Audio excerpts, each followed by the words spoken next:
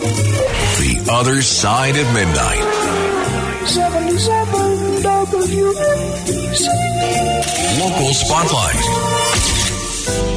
Good morrow, everyone. This is The Other Side of Midnight on 77 WABC. I'm superstar Frank Morano. Speaking of stars, we have the man who knows all about the stars, Steve Cates, a.k.a. Dr. Sky, joining us in just 2 minutes. So if you have questions about space or the stars, and boy, oh boy, is there ever a week to talk about what's happening in space, especially with the news that Russia may be developing hypersonic weapons to go into space to possibly shoot down satellites. If you have questions about any of that, you can give us a call at 800-848-WABC. Meantime, I don't know that I knew the NYPD had a dance team. My wife said to me yesterday as she was perusing some headlines, she said, "Did you know the NYPD had a dance team?" I said, "No, but I'm not surprised. They have a lot of other entities like this that are into music. They have a pipe and drum corps. They have other entities that are supportive of the arts. So it didn't entirely surprise me. What did surprise me is the really classless reaction from Congresswoman Alexandria Ocasio-Cortez, who lashed out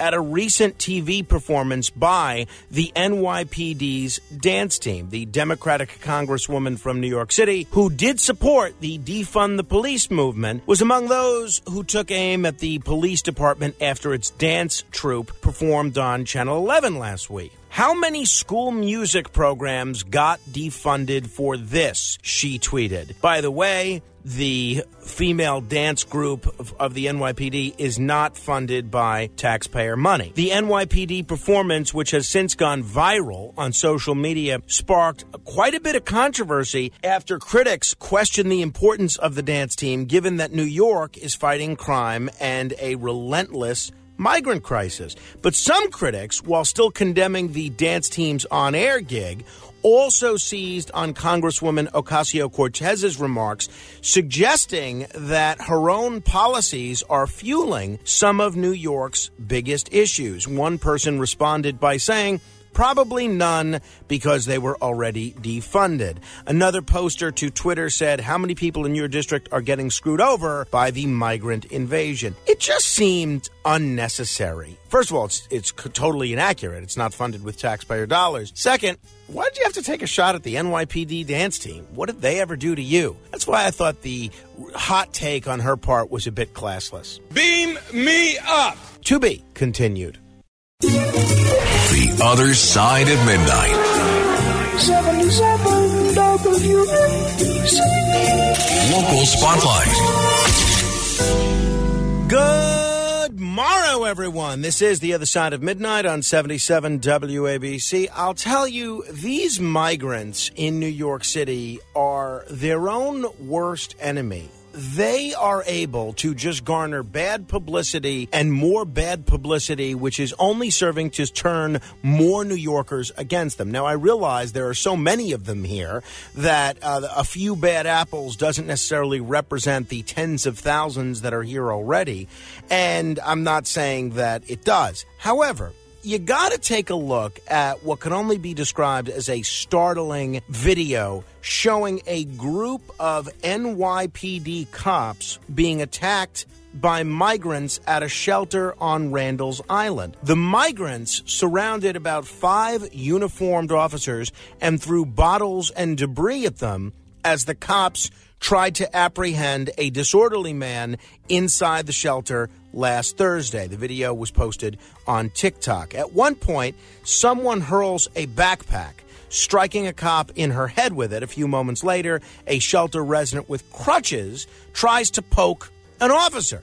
Shelter residents are seen screaming at the officers in Spanish. Cops are holding up their batons to deflect all of the objects being thrown at them. Take a look at the video if you haven't seen it, because a picture's worth 1,000 words, maybe a video is worth 10,000. Cops were called to the shelter around 11 o'clock in the morning when a man began arguing with security guards and was acting in a disorderly fashion. The man wearing a white T-shirt was not a shelter resident, and in the video, the man can be seen on the floor, surrounded by cops who are struggling with him and trying to handcuff him, enraging witnesses watching the arrest. By the end of the 2-minute clip, shelter security guards are called in to surround the officers who pick up the man and remove him from the tent shelters. None of the officers, thankfully, were injured. But the amazing thing about this is these cops were there to, in essence, protect everybody, including the shelter residents.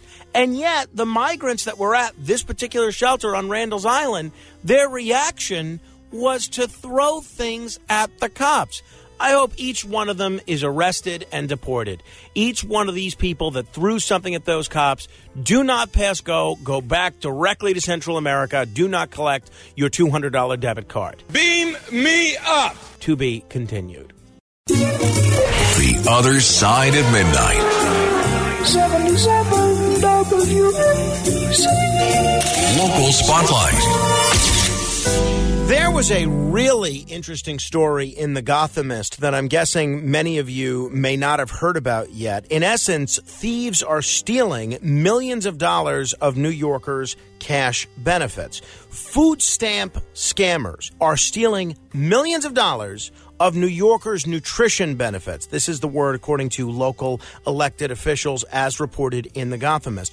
The fraud happens when people with electronic benefit transfer cards, they call them EBT cards, unknowingly use card readers that steal their personal information and drain their accounts. That's the word from Assemblymember Mamdani, who represents part of Queens. In the last 6 months, more than 61,000 New Yorkers have submitted a claim of EBT fraud. That's the word from a spokesman for the city's Department of Social Services. The agency has thankfully helped recover over $19 million of those stolen funds. But this is a real crisis, and this issue has only gotten worse. New Yorkers submitted more than 22,000 claims of EBT fraud between January of 2022 and October of 2023, totaling $17 million in stolen benefits. Now, that is just awful. Assemblymember Mamdani also said thieves are secretly installing a physical device on card readers to steal people's information and money. Whenever a card is swiped through the reader, the device copies the card's information and PIN number. To address the problem, what State Assemblymember Jessica Gonzalez Rojas introduced is legislation requiring EBT cards to be upgraded with contactless payment technology. That bill, which is yet to be voted on, they say may decrease fraud by over 87%. I don't know much about that particular bill, so I'm not endorsing it or anything like that. However, I really do think that the government needs to be in the business of preventing this fraud so that needy people can eat and get the food and the benefits they're entitled to. So if you are someone that utilizes EBT cards, beware, this scam is going around. And for the rest of us, we need to be aware that we're paying for theft at this point. Beam me up. To be continued. The Other Side of Midnight. 77 WABC. Local Spotlight. We've been telling you about this monstrous verdict of $355 million in fines and penalties that Donald Trump is going to have to pay because supposedly he overinflated the value of his properties. And a lot of folks are wondering what that means for the future of business in New York. Governor Kathy Hochul has been quoted as saying, "Don't worry, that's not going to be an issue." Well, Kevin O'Leary, who's the star of a show called Shark Tank, which is basically business leaders and investors deciding which project they want to fund. Mark Cuban is on the show. He was on CNBC yesterday, and he says after this ruling, even before this ruling, New York wasn't a great state. Excuse me, this was on Fox Business, not CNBC. Even before this ruling, New York was not a great state to do business. But after this, He says this is a disaster. I can't even understand or fathom the decision at all. There's no rationale for it. And so let me give you a real-time experience I'm having regarding this, and I'm not the only one. It doesn't matter what the governor says. New York was already a loser state. Like California is a loser state. There are many loser states because of policy, high taxes, uncompetitive regulation. It was already on the top of the list of being a loser state. I would never invest in New York now, and I'm not the only person saying that. O'Leary criticized the court's decision because he doesn't see a victim in the case and said every investor is worried because where's the victim? Who lost money? This is some arbitrary decision the judge made. This policy and what this says, what it says about the bar, the legal bar in New York, this is scary.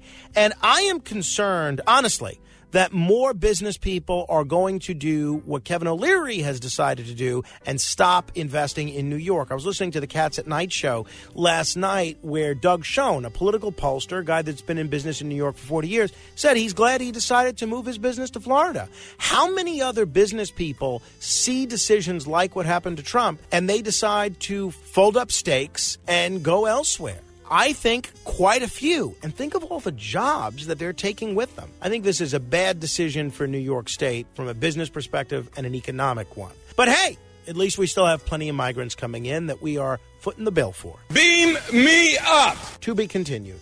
This is Greg Kelly for Priority Gold. What does it mean to be America's precious metals dealer? It means that you're in touch with the hearts and minds of those who love this country, value our freedom, and want to protect the future. Priority Gold is that precious metals dealer. They've helped thousands of Americans back their retirement with solid gold and silver. Call Priority Gold at 888-506-6439. Receive free shipping, free storage, a free investment guide, and one of the best purchase experiences in the industry. Call now or go to PriorityGold.com.